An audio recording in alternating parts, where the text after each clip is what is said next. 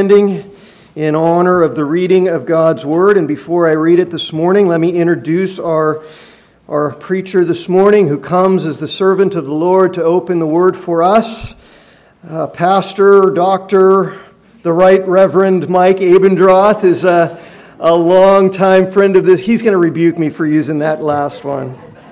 Somebody once introduced Spurgeon as the Reverend Charles Spurgeon, and he rebuked them. He said, "There is nothing to be revered about me. The only thing that we should give reverence to is the holy God of creation and His holy word." So let me apologize for trying to ascribe that to my brother here, who comes humbly in the name of the Lord. Mike has been a longtime friend of our church. He has preached in our church for us many times in the past. And he is a mighty servant of God who comes this morning simply to point the finger to Jesus Christ and extol the great grace of Jesus Christ, by which we all have been saved and by which we all stand. So I'm not going to give him any more glory as he comes to give the glory to Christ. But let me read the word this morning. He's going to be proclaiming it to us from Romans chapter 1, verses 16 and 17. So let me read the first 17 verses of Romans chapter 1 in preparation. Paul, a servant of Christ Jesus, called to be an apostle, set apart for the gospel of God, which he promised beforehand through his prophets in the Holy Scriptures, concerning his Son, who was descended from David according to the flesh, and was declared to be the Son of God in power, according to the Spirit of holiness, by his resurrection from the dead. Jesus Christ our Lord, through whom we have received grace and apostleship to bring about the obedience of faith for the sake of his name among the nations, including you who are called to belong to Jesus Christ. To all those in Rome who are loved by God and called to be saints, grace to you and peace from God our Father and the Lord Jesus Christ. First, I thank my God through Jesus Christ for all of you, because your faith is proclaimed in all the world. For God is my witness, whom I serve with my spirit in the gospel of his Son, that without ceasing I mention you always in my prayers, asking that somehow, by God's will, I may now at last succeed in coming to you. For I long to see you, that I may impart to you some spiritual gift to strengthen you. That is, that we may be mutually encouraged by each other's faith, both yours and mine.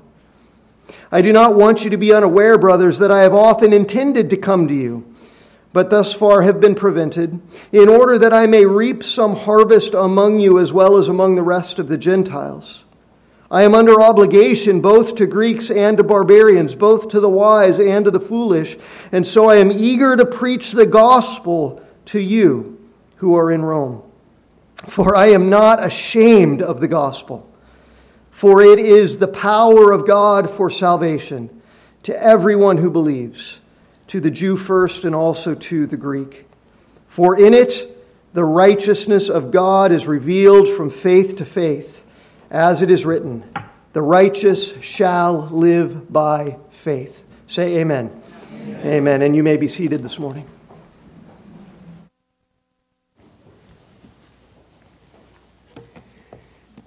Before we get into the message, dear congregation, I just wanted to say that I love Trinity Bible Church for many reasons. In some of my health trials, you have prayed for me.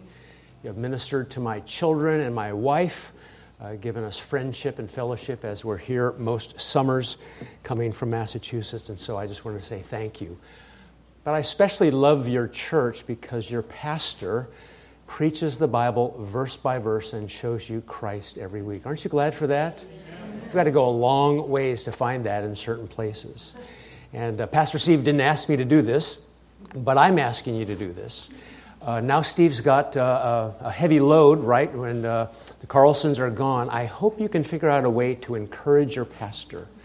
If you're a regular member here or someone who comes regularly, I want you to figure out a way. What can I do to encourage Pastor Steve and Wendy? And would you even try to do that this week? I know we don't raise hands in this church very often, except for the benediction, right? Would you please raise your hand if you'll encourage Pastor Steve and Wendy some way this week? Good. They always do. They always, what a wonderful congregation. I think this is my 21st out of 22 years in a row preaching in the summer. Last year was an asterisk, right? The entire year was with COVID, so. If you have a physical Bible, I'm sure you have some favorite passages. And you just love to go to the Psalms, or you love to go to Ephesians, or you think, oh, the Proverbs are my friend. And if you had a Bible and you just would open the Bible just naturally, I wonder if it would go to your favorite spot. And today we're going to go to one of those passages that many of you, when you just open your Bible, it opens to Romans chapter 1. So take your Bibles and turn there if you would. This is not my regular preaching Bible, so I had to put a crease in it this morning so it would, in front of you, fall open to Romans chapter 1. As a pastor and maybe even as a layperson, you read the Bible, and I remember speaking of Spurgeon, he used to say often, certain verses he'd read in the Bible, they seemed to shout out, preach me. Don't forget about me. Tell that dear congregation in Felton about me this summer when you're going to preach. And so that's what we're going to do today. We're going to look at a very familiar passage, but one I think you'll be encouraged by, just to remind yourself of the most important truth in all the world about the Lord Jesus, found in Romans chapter 1, verses 16 and 17. It has been said of Romans that it is the most profound piece of writing in existence. It has been said of Romans that if any minister wants to strengthen his people, he can hardly do better than to give them a massive dose of Romans. William Tyndale, who died translating Romans into English along with other New Testament books, said of Romans, "No man verily can read it too oft or study it too well. For the more it is studied, the easier it is. The more it is chewed, the pleasanter it is. And the more groundly it is searched, the preciouser things are found in it. So great treasures of spiritual things lieth hid therein." And all of Romans chapters 1 through 11 lead not just to a doctrinal, precise, theological treatise, but it leads to what at the end of Romans chapter 11. This doctrine is meant to lead you somewhere. And it's not to self, it's not to the world, it's to lead you to Paul's praise-inducing thoughts. Oh, the depths and the riches and the wisdom and the knowledge of God, how unsearchable His judgments and how inscrutable His ways. For who has known the mind of the Lord, or who has been His counselor, or who has given a gift to Him that He might be repaid? For from Him and through Him and to Him are what? All things. To Him be glory forever. Amen. Here's what we're going to do today, dear congregation, for an outline. We're going to look at Romans chapter 1, verses 16 and 17, and I'm going to ask you a series of questions designed for you to understand the text better. A series of questions, and there are going to be 9 questions. And I know if you're younger, you're probably going to say he spent 5 minutes on the first question, 15 minutes on the second. This is going to be a long sermon. And you would be right. But as every pastor would admit, the later questions or points in the sermon go a little faster. So just to have some hooks to put your mind onto, to help you with progress of the sermon, we're going to look at 9 questions designed for you to understand Romans 1, 16 and 17 better, so that you might rest in the Lord Jesus and trust in Him, and then ultimately praise Him for His great glory. Question number 1. And by the way, I'm doing questions because Paul almost does a Q&A format in this very book, does he not? He's anticipating objections by people saying, well, that doctrine means this. Oh, I'd like to raise my hand and ask a question. You know, when my kids were little and they'd get so tired keeping their arms up around the dinner table, waiting for me to call on them, they did this thing, right? To kind of, and that's almost what Romans is like. Paul is anticipating these questions that come up, and so he answers them. So even the outline I'm trying to make almost fit in with the theme or the genre, if you will, of Romans. A series of questions designed for you to grasp and remember and trust in and praise the great God, as Pastor Steve said, our great triune God. Question number 1. What is the theme of Romans? Question number 1, what is the theme of Romans? And we see it right here. This, matter of fact, is the theme. It's a good summary of all of the book of Romans. I'm not ashamed of the gospel, verse 16, for it's the power of God for salvation to everyone who believes, to the Jew first and also to the Greek. For in it the righteousness of God is revealed from faith for faith, as it is written, the righteous or the just shall live by faith. If you can understand this passage, I think you understand all of Romans as a theme. And by the way, you'll understand Ephesians, 1 Corinthians, Galatians, Philippians, and the rest of the Pauline books of the Bible, because this is the core of everything. If I had to ask you what's one word that describes Romans, you would say righteousness. Who said righteousness? I thought I heard it whispered. Yes? Oh, Luke said righteousness. Okay, good. And even if you kind of look at Romans, you think, well, the first 2.5 chapters, we have no righteousness and we need righteousness. In chapter 3 at the end and 4 and 5, God provides righteousness through His Son. How's that righteousness lived out, as it were, in sanctification chapters of 6 and 7? Righteousness is secured, chapter 8. You'll never lose it. It's all been sovereignly orchestrated, chapters 9, 10, and 11. You have righteousness revealed in this book. This is Paul's theology as a whole. Question number 2. What should be your attitude regarding the gospel? What's your attitude regarding the gospel? You'll see many people, they'll kind of fumble a little bit or punt, even evangelical pastors, when the microphone is handed to them in front of a CNN news camera. And are they proud about Jesus? Are they confident about Jesus? Can't they wait to tell people about Jesus? Or are they reticent? If you were Paul, what would your attitude be? I mean, you show up in a city and you ask for 2 places because you'll know you're going to be there soon. Where's the synagogue so I can preach Christ from the Old Testament? And where's the jail because I'm going there next? Paul has been mocked, scorned, stoned, jailed, jeered at. And so you think maybe, he might want to back off a little bit. This is kind of like a new culture at Santa Cruz, and we've got to come across a certain way. And here we have this exclusive gospel. Jesus is the only way. And Paul knew that from the very beginning. Even when he was an unbeliever, he would watch what would happen with Stephen. And then he meets Jesus on the Damascus Road. And what does Paul say about the gospel? And this should be our attitude. I know it's yours, dear church. I'm not ashamed of the gospel. In this plural world, in this post-Christian world, in this is my truth world, my feelings are my truth world, Paul says with a great declaration, I'm not ashamed of the gospel. I like figures of speech. It's kind of fun to learn. And this is a figure of speech. Does anybody know what the figure of speech is here? It's called a litotes. Kind of fun to say, but it's written out Litotes. It looks like litotes. If somebody doesn't know what they're doing, they talk about Socrates. If you don't know what you're doing, you'll say litotes, but this is a litotes. Say, what does that mean? A litotes is, I'm going to set forth something positive by stating it in a negative way.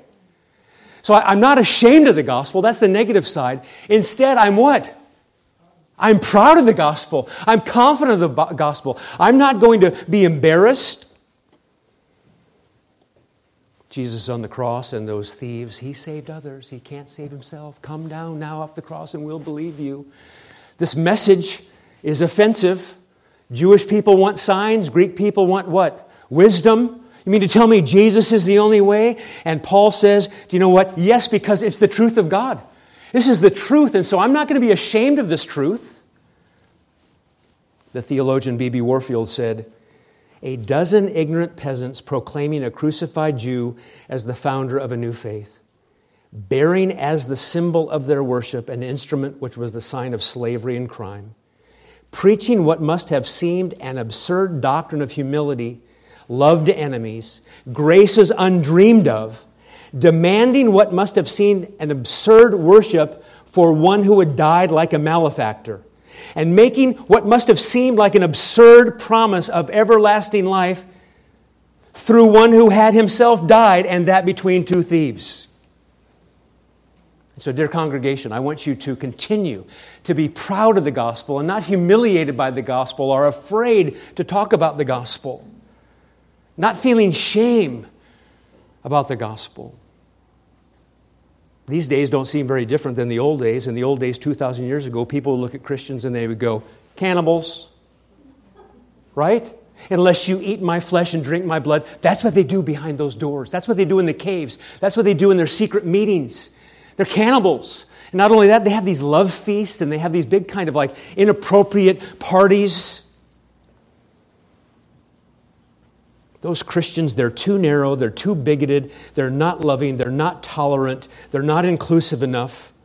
And yet Paul said, I am going to go to Corinth, and before I ever get there, I'm going to make a determination. When I came to you, brothers, I did not come proclaiming to you the testimony of God with lofty speech or wisdom, for I determined ahead of time to know nothing among you except Jesus Christ and Him crucified.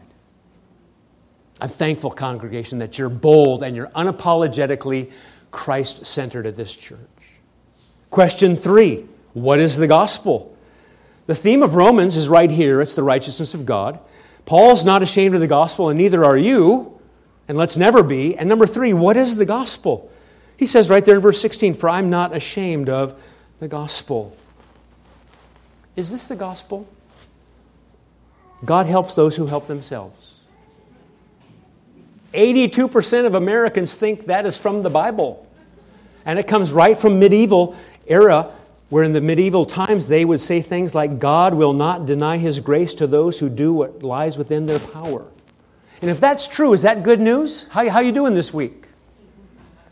The gospel simply means good news. It means glad tidings. It means something that you'll stand on your tiptoes to announce. We have good news. The surgery went well for a little rain. It made me cry thinking, that is a good phone call to get. That's good news. And the word gospel means good news. And the good news is not be like Jesus, have purpose in your life, have a relationship with God, have your best life now, be baptized, feed the poor, speak in tongues, let Jesus be on the throne of your heart, fatherhood of God and the brotherhood of man, say the sinner's prayer, make Jesus your Lord, decide for Jesus, let go and let God. I need to take a breath. I mean, we just keep putting one thing after another on there. Those things aren't good news. Some of them might be true, but they're not good news. Even, dear congregation, loving the Lord your God with all your heart, soul, mind, and strength, and loving your neighbor as yourself. That's not good news. It's from a good Father who gives us the law, but that's not good news. So you say, well, what is the good news? I mean, law isn't good news unless you can perfectly keep it. So what in the world, in an era where you need good news, what is good news? And Paul, and I'm thankful Steve read this earlier, Paul hints a little bit of some of this good news. Not completely, but a little bit. Go back to chapter 1, verse 1. Paul has all kinds of salutations in his letters, and this is a really Christ-centered one. This is a good news-centered one. So before we look at 1:16 and talk a little bit more about what gospel means, he tells us about the Lord Jesus, these good tidings, what makes a man's heart glad. And Tyndale said, makes him sing and leap and dance for joy. I'm sorry to talk about dancing in the Baptist church here. Sorry. Sorry. Not your father's Baptist church. Okay. Chapter 1, verse 1, we're thinking through what is the gospel. Paul, a servant of Christ Jesus, called to be an apostle, set apart for the gospel of God. And the first hint we get there is this good news is not about an emperor. It's not from an emperor. That would be typical good news back in the Roman days. This is about God. It's His gospel. He's the one that determines what it is. It's from Him. It's about Him. This is God's gospel. Not only that, verse 2, while it's news, it's good news, it's not new news, which He promised beforehand through His prophets in the Holy Scriptures. Paul's attitude is not replace the Old Testament, discard the Old Testament. The Old Testament doesn't mean anything. We're all in the New Testament era. Paul says, there's a continuity between the Old Testament and the New Testament because we have one divine author. And even back in Genesis chapter 3, you'll see this first gospel, you'll see hints of there's going to be someone who destroys Satan and sin and death and hell. This is promised beforehand. This is old news, but it's good news. And it's not a break with the past, it's a consummation of all of the Old Testament. I love the way Luther talked. Twitter talk is what Luther talked often. Christianity did not originate by accident or in the fate of the stars, as many empty-headed people presume. But it became what it was to be by the certain counsel and premeditated ordination of God. In other words, it started when God began to reveal Himself, we would see in the Bible, and even started before, if I could be technically correct, in the eternal counsel of the triune God, the Father and the Son, with the Spirit bearing witness to go rescue God's people, the elect. The seed of the woman shall break the serpent's head is not from the New Testament, although it's fulfilled in the New Testament. And even if you look back down at chapter 1, verse 17, continuity between Old and New, what does he quote there? The righteous shall live by faith comes from an Old Testament prophet, does it not? Habakkuk chapter 2, verse 4. I love Paul in Acts 28. It said, from morning till evening, Paul expounded to them, testifying to the kingdom of God and trying to convince them about Jesus, both from the law of Moses and the prophets. John chapter 5 is the same thing. The Old Testament speaks of Jesus. Not only that, what's the gospel? The gospel is God's gospel. The gospel is old news, but it's still good news. And now he begins to talk about Jesus. I regularly, dear congregation, when I think of the word gospel, I think about it's the good news about a person. And so when I hear gospel, I'm thinking, oh, good news about the triune God, and particularly here, good news about a person. What do we know about this God-man? Concerning His Son, and now we learn that He's human. Right? He added humanity that He might represent us, that He might obey the law for us, who was descended from David according to the flesh. Jesus is truly human. Jesus is perfectly human. Jesus needs to be, because we need a representative who, remember the language of Job. Job is writing probably the first book in all the Bible, and he's anticipating what we should look for in the rest of the whole Bible. And he said, here's what I'm going to need because I'm a sinner. I'm going to need somebody to put their hand on God, as it were, figuratively speaking, and put his other hand on me. So Job 9, that man could be an umpire, a mediator, an advocate who could say, you know what? I can put my hand on God, truly God, and I can put my hand on man, I'm truly man, to make sure I can have reconciliation. You've got to have Jesus as truly man. And that's what he says here, according to the flesh. We're talking about the incarnation. Truly man. The Word became what? Flesh, and dwelt among us. Belgic Confession, talking about the incarnation. God fulfilled the promise which He had made to the early fathers by the mouth of His holy prophets. And He sent His only and eternal Son into the world. The Son took the form of a servant, was made in the likeness of man, truly assuming a real human nature with all its weaknesses except for sin, being conceived in the womb of the Blessed Virgin Mary by the power of the Holy Spirit without male participation. And so we have the God-man, truly man, God with us. But not only that, you see His deity proclaimed here in verse 4, do you not? And was declared to be the Son of God. I mean, He is the eternal Son of God, but you want to know the defining moment? You want to know where it's climax, where you see with all eyes glued on what's going on, Jesus is the Son of God? When was that? Paul said, in power according to the Spirit of holiness, by His resurrection from the dead, Christ Jesus our Lord. The word marked out there, or distinguished, is horizon. You look at the horizon and you think there's a demarcation between sky and earth. The demarcation between deity and non-deity is deity raises itself from the dead. Jesus raised Himself from the dead. The Father raised Him. The Spirit raised Him. Let me ask you this. If someone came to you and said, a lot of people never read the Gospels, Matthew, Mark, Luke, and John, but they'll read you. You're the fifth gospel, so live a holy life. What would you say? Well, if you're from New England like me, you just rebuke them. I would say, do you imagine? Good news is something to be proclaimed. I'm not the fifth gospel. Ask my wife. Matthew, Mark, Luke, John, and Mike. And even there, it's the gospel of Jesus according to Matthew, Mark, Luke, and John. You're not the fifth gospel. You're not the gospel somehow incarnate. You should be able to preach the gospel about the life, death, burial, and resurrection, ascension, and session of Jesus without ever mentioning your name. Could you do that?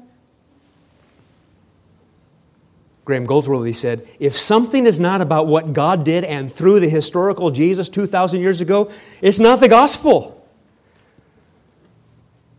Is this a gospel statement? Behold, I bring you glad tidings of great joy, for unto you this day in the city of David a Savior is Christ Jesus the Lord, and He's born. That's good news. The good news is, dear congregation, your pastor teaches you this every single week, that God, the triune God, gives, forgives, promises, comforts, assures, bestows, offers, strengthens, saves, redeems, reconciles. While the law says you're a sinner, the gospel says Jesus Christ comes in the world to save sinners. It's about the Lord Jesus. It's about what God in Christ did on behalf of sinners. It offers, it gives. Now, when I was a kid, I watched a show called Casper the Friendly Ghost. Sorry. Kim, my wife, wasn't allowed to watch Bewitched or Casper or anything like that. Probably wise. There's a theologian that I like. His name's Casper Olivianus. So I call him Casper the Friendly Olivianus. Pull it up on Google and read about him sometime. Here's what Casper Olivianus said about good news. The gospel, or good news that delights the heart of a poor condemned sinner, is a revelation of the fatherly and immutable will of God, in which He promised us who are unworthy. Is this good news? All our sins have been washed away and pardoned, not just for the rest of our lives, but indeed forever. He promises this by giving His Son to die for us and by raising Him. And He applies it to us by grace. That's good news. Down in verse 17, if you go back to our passage today, there's something besides the death of Christ, of course, that's good news. I think he hints at it here in verse 17, for in it the righteousness of God is revealed from faith to faith. The righteous shall live by faith. We know at this church, and you've been taught plainly and often, that while the death of Christ is good news for sinners, He also lived for us, did He not? The way I describe it often is, if I think of why Jesus did not just come down on Friday and die and then go to heaven on Sunday, why did He live His entire life? Why was He baptized by John the Baptist? Why did He do all these things? Matter of fact, I keep stepping back here, and I'm going to be John the Baptist here in a moment. One time there was a guest preacher at a church that I was at, and I was in the front row, and this preacher was about 80 years old, and I knew he was going to fall in the baptismal, and I thought, God, you're super providential, because I took lifeguarding lessons when I was younger, so I was thankful. Put that on your resume, rescued 80-year-old out of baptismal font. Now, if I was in New England, I would say something like this. We have snowblowers, and they have forward, neutral, and reverse. Or if I was in California 25 years ago, when you had lawns, I would say there's forward, neutral, and reverse. So Adam's in the garden, he's in neutral, and God says, obey me.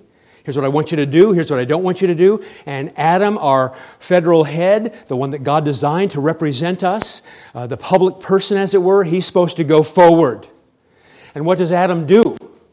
He's in neutral. He doesn't go forward, he goes backward, does he not? Doesn't even put the clutch in, just jams in and disobeys God. God kills an animal to cover Adam's sin as a great picture of what's going to happen with substitution later. And God forgives Adam of all his sins. But Adam's a created being and he's supposed to obey. So guess what? We need a later Adam, the last Adam. And his name is Jesus Christ. He's also a public person. And so he pays for our sins of iniquity, transgressions, and also lives the life we're supposed to live. That's what he's talking about here. Hinting here, the righteousness of God is revealed. Luther hated this verse. He hated God for this verse for so many years. Why? Because he knew it's righteousness of God. God is righteous. I am not right. I don't do the right thing. I don't obey like I'm supposed to. And then he realized, while it's true God's righteous, He also gives righteousness. Because Jesus, unlike Adam, did the right thing. And Jesus gets credit for our doing of the wrong thing, sin, and we get credit for doing the right thing by faith. And Paul will talk about that later in chapter 3 and chapter 5, and it's called justification. He reckons righteousness to us that Christ Jesus has earned.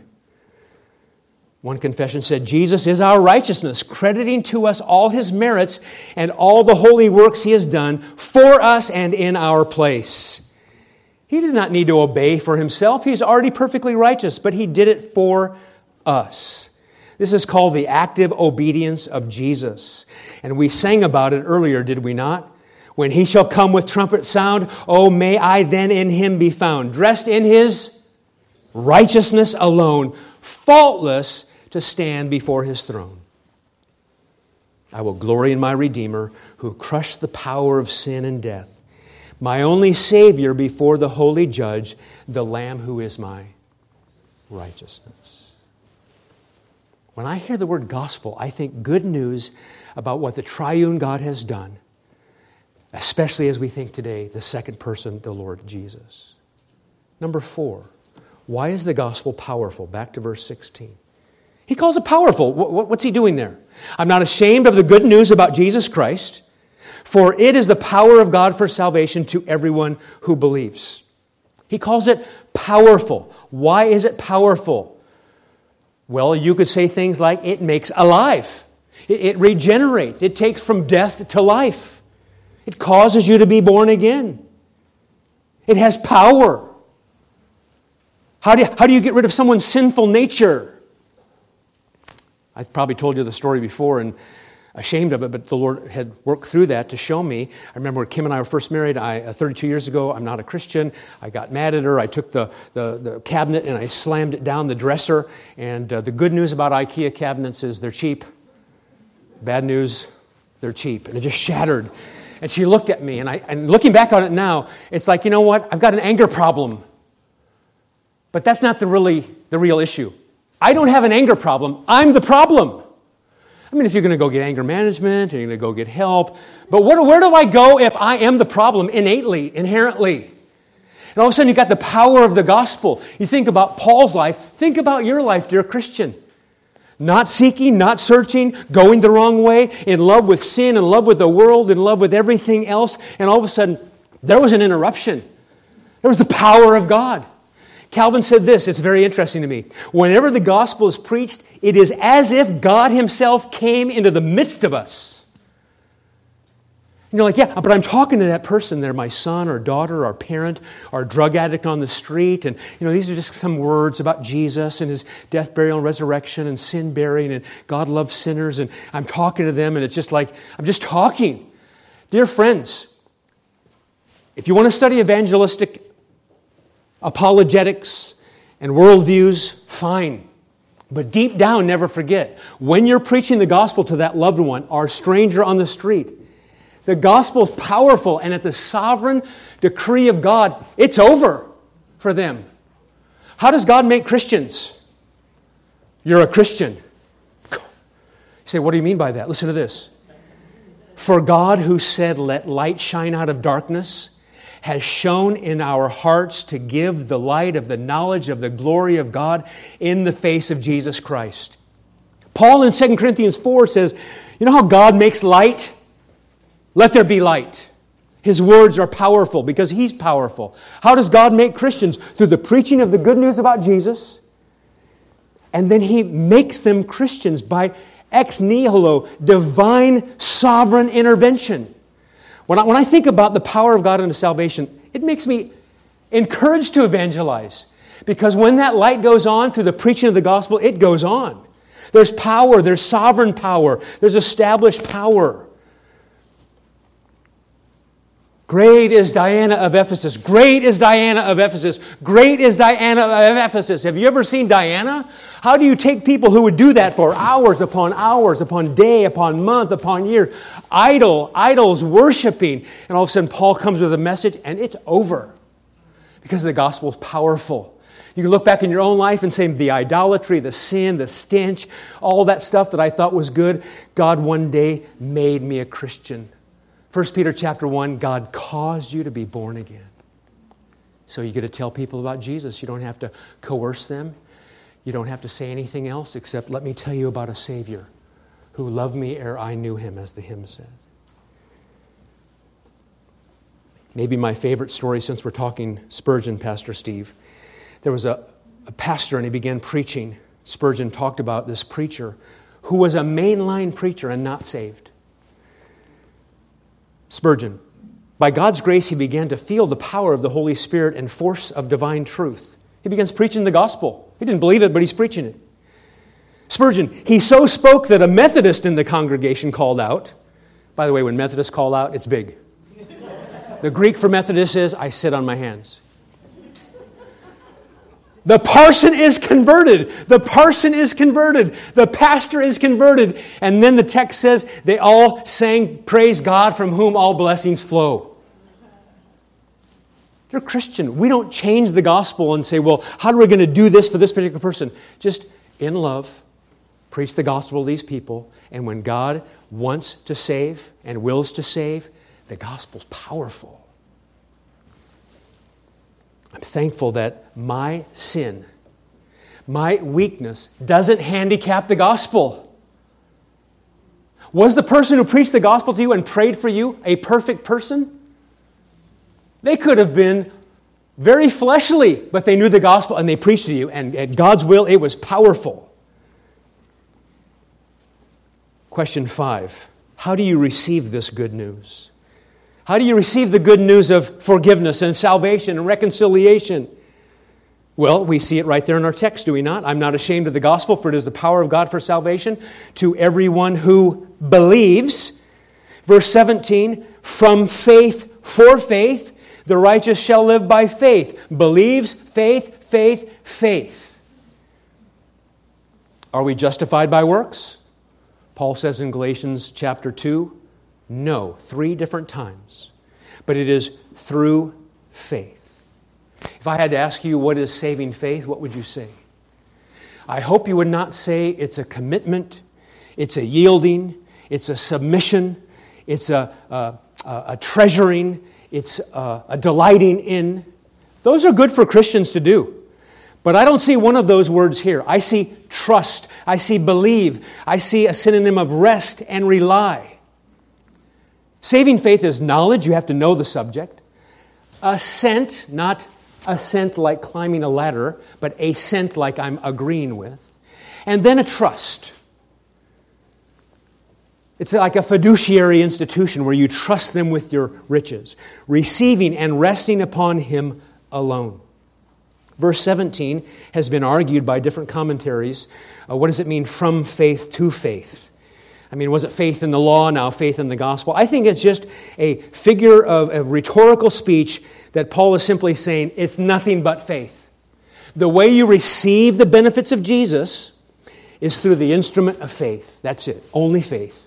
Because faith is not a work, it's not salvific. Faith is simply an instrument where I receive the benefits of the Lord Jesus. Romans 3:28, we maintain that a man is justified by faith apart from the works of the law. And we've all been taught, have we not, that even that faith, Ephesians 2, we read earlier today, and Philippians chapter 1, is a gift of God. No man comes to the Father, Jesus said, except He who sent me draws him. Horatius Bonar said, faith connects us with the righteousness and is therefore totally distinct from it. To confound the one with the other is to subvert the whole gospel of the grace of God. I mean, faith, think about it this way. Did faith live a perfect life for you? Did faith die on the cross for you? Was faith raised from the dead for you? Was faith ascended for you? No, that's the Lord Jesus. But now we have faith in this great Savior, the Lord Jesus. The ground of our salvation is the Lord's work. The means by which we receive is faith. And that means perfect work of Jesus is accepted by the Father, and an imperfect, weak, struggling, yet true faith is enough, because the righteous will live by faith. Spurgeon was all hung up on all his sins, and he said, "We fled from Christ as from the devil and ran to the Virgin Mary and St. Barbara." I mean, you got to go to a softer side of God after all. His teacher, Staupitz, said, "Why do you torture yourself with these thoughts? Look at the wounds of Christ. Look at the blood of Christ shed for you. It is there grace of God will appear to you. I dare not," Luther said, "and cannot until I repent sufficiently and become a better man." They head to their destination, and Luther became so sick he thought he was going to die. And on his deathbed, he thought, it was only a sick bed, but on his sick bed, he thought over and over and over, the Spirit of God brought to his mind, "The just shall live by faith. The just shall live by faith. The just shall live by faith." And I'm glad it's that, because there's only one other option if you'd like to go to heaven, and I assume you do. You either trust in the one who perfectly obeyed and died for your sins and confirmed it by the resurrection, or you perfectly obey God. How's that going? Romans 2:13, "The doers of the law shall be justified." How are you doing? What are those little marshmallow things that you buy during Easter time that are shaped like little chicken? Peeps. Have you ever heard Peeps from this pulpit? I'm going to redeem Peeps for you. It's an acronym now, not a sound that the chicken makes. Perfect, entire, exact, perpetual. God requires as creatures, because He's holy, He requires perfect obedience. How are you doing? Entire obedience. How are you doing? Exact obedience and perpetual obedience. That's not good news. That's called the law. And if we were able to do it without Adam's sin, we would go to heaven. But now it's only theoretical. But the good news is Jesus, the God-man, perfectly, entirely, exactly, and perpetually obeyed for you and everyone who will believe. Now, to me, that is great news. Can you imagine that Jesus said, "I always do the things that are pleasing the Father"?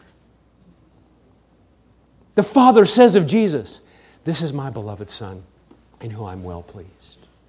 And when you, dear Christian, trusted in the triune work of God, trusting in Jesus, your Savior, God sees you like you've never sinned, and God sees you like you've perfectly, entirely, exactly, and perpetually obeyed. I think that's pretty good news. Because the other options are, if you look at Romans chapter 3, you know where Paul's going. Everyone needs to know that we have to be quiet when God tells us we're sinful. And he says in chapter 3, verse 10 and following, a bunch of Old Testament quotes, many from the Psalms. This is kind of a Jewish technique. It's called string of pearls. One psalm to the next, to the next, to the next, to try to make a big point. And many call this not really a necklace of string of pearls, but mainly a noose for everybody. As it is written, verse 10, "None is righteous, no, not one." I need a Savior. I need some good news. That's not good news. No one understands. No one seeks after God. Very familiar verses. And he ends in verse 19. "Now we know that whatever the law says, you're a sinner. You need to perfectly obey. Do this and live." It speaks to those who are under the law. What's the purpose of preaching the law to unbelievers? So that every mouth may be stopped and the whole world may be held accountable to God. Why do we preach the law to unbelievers? So they might eventually say, "You're right. I stand guilty before God. I have no excuses. I'm not going to talk about evolution and this and that and syndromes and diseases. I'm a sinner and you're right. I stand before you, Judge, and I'm guilty." Lloyd Jones says you do not become a Christian until your mouth is shut and you're speechless and have nothing to say. You put all your arguments away and you produce all your righteousness, and then the law says, "Guilty." So I ask you the question, dear congregation, if you receive forgiveness, regeneration, justification, all these great gifts of God, the only way you receive them is through the means or instrument of faith, do you believe? Are you trusting? I know many of you are, but maybe there's someone here who's not. Not trusting in the Lord Jesus. One day you'll die and stand before God. You need to be right, perfectly right, perpetually right. And God offers you freely. You don't have to pay anything. You don't have to do anything. It's a free offer. Are you trusting in Jesus? Question number 6. Here's where we speed up, right? Question 6. Do we have different gospels for different people? Do we have different gospels for different people? What does Paul say? It's the power of God for salvation, verse 16, for everyone who believes, to the Jew first and also to the Greek. That summarizes everything.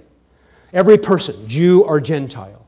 And simply what Paul's saying in context is, Paul first went to the Jew, historically, with precedence to the Jew, and then went to the Greeks, or to the Gentiles, the non-Jews. What I'd like to remind the congregation here today, your pastor and I talked about this at dinner the other night with our wives, or maybe it was when we had lunch. What does Santa Cruz County need? What's your pastor's plan for the millennials here? How do we reach the skaters? What about the surfers? What about the people at UC Santa Cruz? How do we reach homosexuals? What do we do? Should we go find some kind of redeeming the city model, some kind of social justice model, woke models and white privilege models? What do we need? What does a city need? Think about Rome for a second. Rome was a perfect city. Like the Geneva we've always dreamed of. No. Crime, murder, abortion, slavery, sexual sin of all kind. And what'd Paul say? Well, I'm going to kind of finesse this. I've got a different program. Doesn't seem to be working, so I've got the new improved Prayer of Jabez model, purpose-driven life model. What would Jesus do? Bracelets. I mean, I've got this new strategy, and we'll cut off some of the wrath and sin, and, they're never going to buy that. We never want to talk about, like we're anti-evolution, or maybe it's like same-sex attracted is okay, but as long as you don't do it. Verse 15. There's a word in English in verse 16. It's for, and every good commentator or scholar or pastor would have to tell you what that for is for. Here's what it's for. Verse 15. Paul wanted to come to Rome so badly, and I'm eager to preach the gospel to you also who are in Rome. And I don't care what kind of social problem you have, I have one commission. It's called the Great Commission.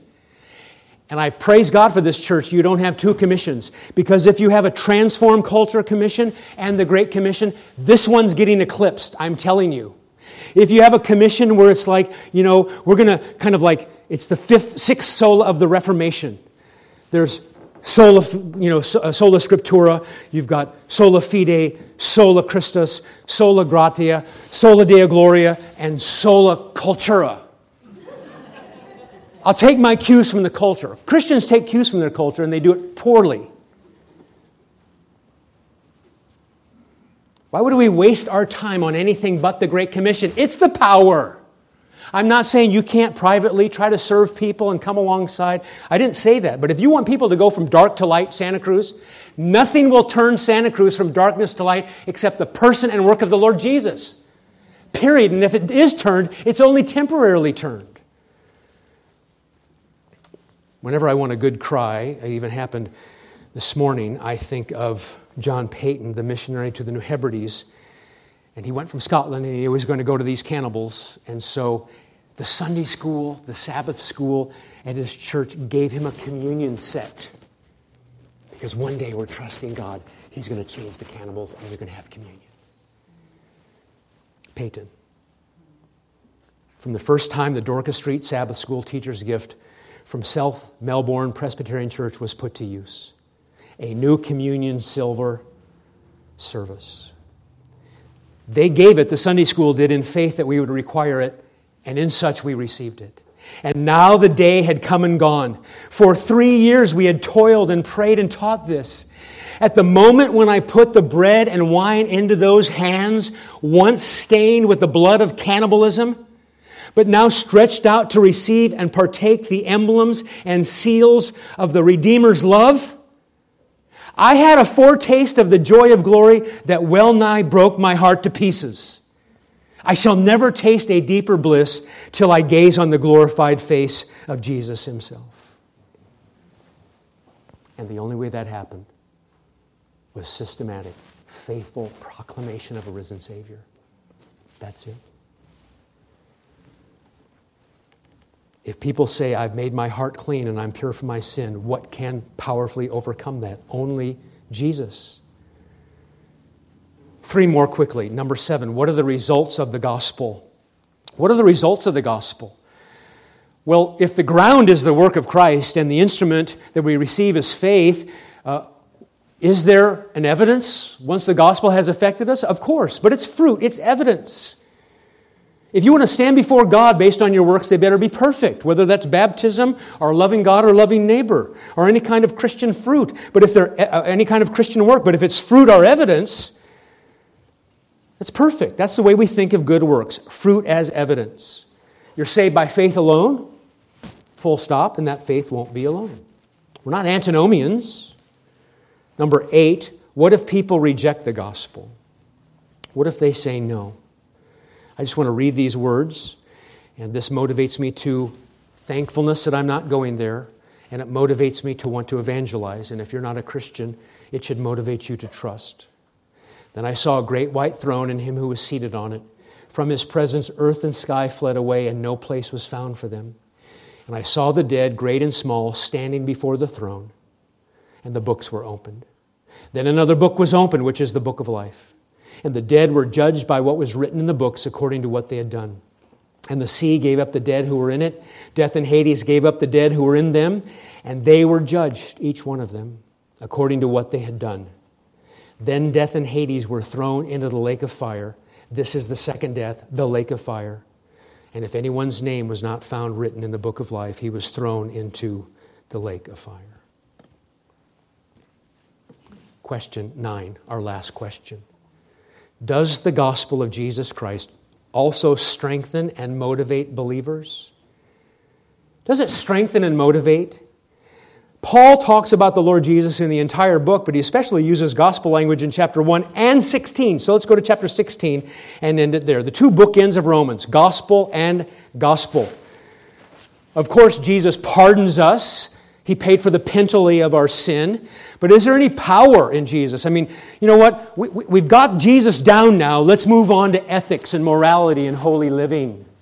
What I love about this church is not just a theoretical gospel. It was good to get us into heaven, and now it's about a changed life. What Graham Goldsworthy calls, this is an operational gospel church. I'll explain what I mean. Let me read the verse first. He's finishing with a bunch of divisive issues, divisive people. He says then in verse 20, the God of peace will soon crush Satan under your feet. The grace of our Lord Jesus be with you. He mentions Satan for the first time. But that enemy, that mortal enemy is done, conquered. Verse 25. Is the gospel for Christians too? Is good news about Jesus more than just taking care of our sin debt? Is it making us powerful to obey the Lord? Now to Him who is able to strengthen you, that's the word where we get steroids, to give you stability. Paul says, I'm going to establish churches. Okay, who needs strengthening? Do you have a trial this week, a temptation?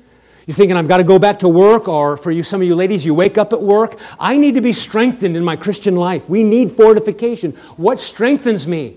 TED Talks? Let me ask you this. An unbeliever, you say to them, I'm going to worship on Sunday. What do you think happens in our church service? What do you think they'd say?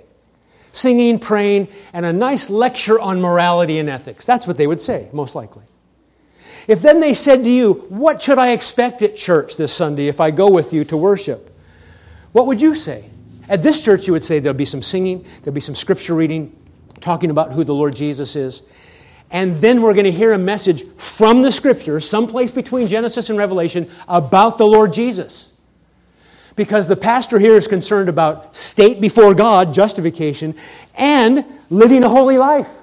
And God sanctifies through the preaching of who Jesus is. Let's think about it for a second. Now, to Him who is able to strengthen you according to my gospel and the preaching of Jesus Christ. I was taught this way, and I'll teach it to you. You're in a car and you've got GPS and you'd like to go somewhere. The GPS doesn't get you there, does it? It just tells you, good job, or stop it. Turn around. It either accuses or excuses you. What makes the car go? The engine.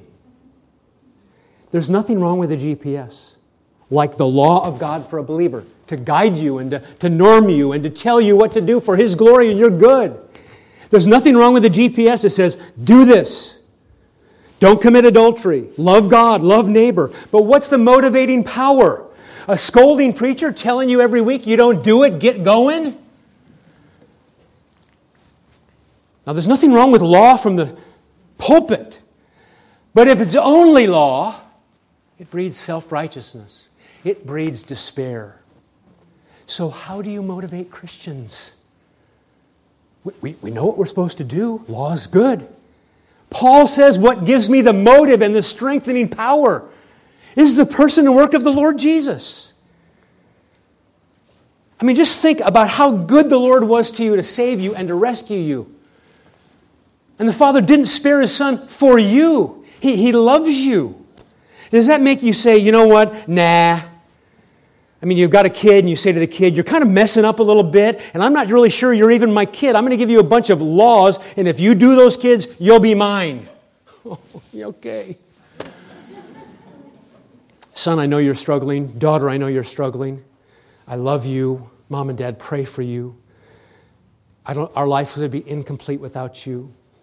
And you know what? I used to struggle too, and I love you. What motivates you? The answer is, if you're a thinking person, a good father motivates. And then you do the law. Where is Jesus in many churches when it comes to the doctrine of sanctification? And I'll tell you where He is. He's not to be found. He's assumed, but He's not to be found. Sinclair Ferguson, the ability to focus our gaze, fill our minds, and devote our hearts to Jesus is a basic element in real Christian growth. It strengthens, it stabilizes. Walter Marshall, you can't love God if you're under the continual secret suspicion He's really your enemy. You can't love God if you secretly think He condemns you and hates you. When anybody says, here's the secret of Christian life, I always go, you're trying to sell books. But Horatius Bonar said in his way, God's Way of Holiness, he said, the secret of a believer's holy walk is, what do you think he'll say? His continual recurrence to the blood of the surety Jesus Christ. All fancied sanctification which does not arise wholly from the blood of the cross is nothing better than Pharisaism. That's evangelicalism. Spurgeon, when I thought God was hard, I found it easy to sin. But when I found God so kind, so good, so overflowing with compassion, I smote on my breast to think I could ever have rebelled against one who loved me so and sought my good. The gospel's good news, is it not? Bow with me. Thank you, Father, for your word. We are very, very thankful. Would you please motivate some folks here today, all of us, to live a holy life commensurate with our calling, knowing who you are and what you've done for us. In Jesus' name and for His glory, amen.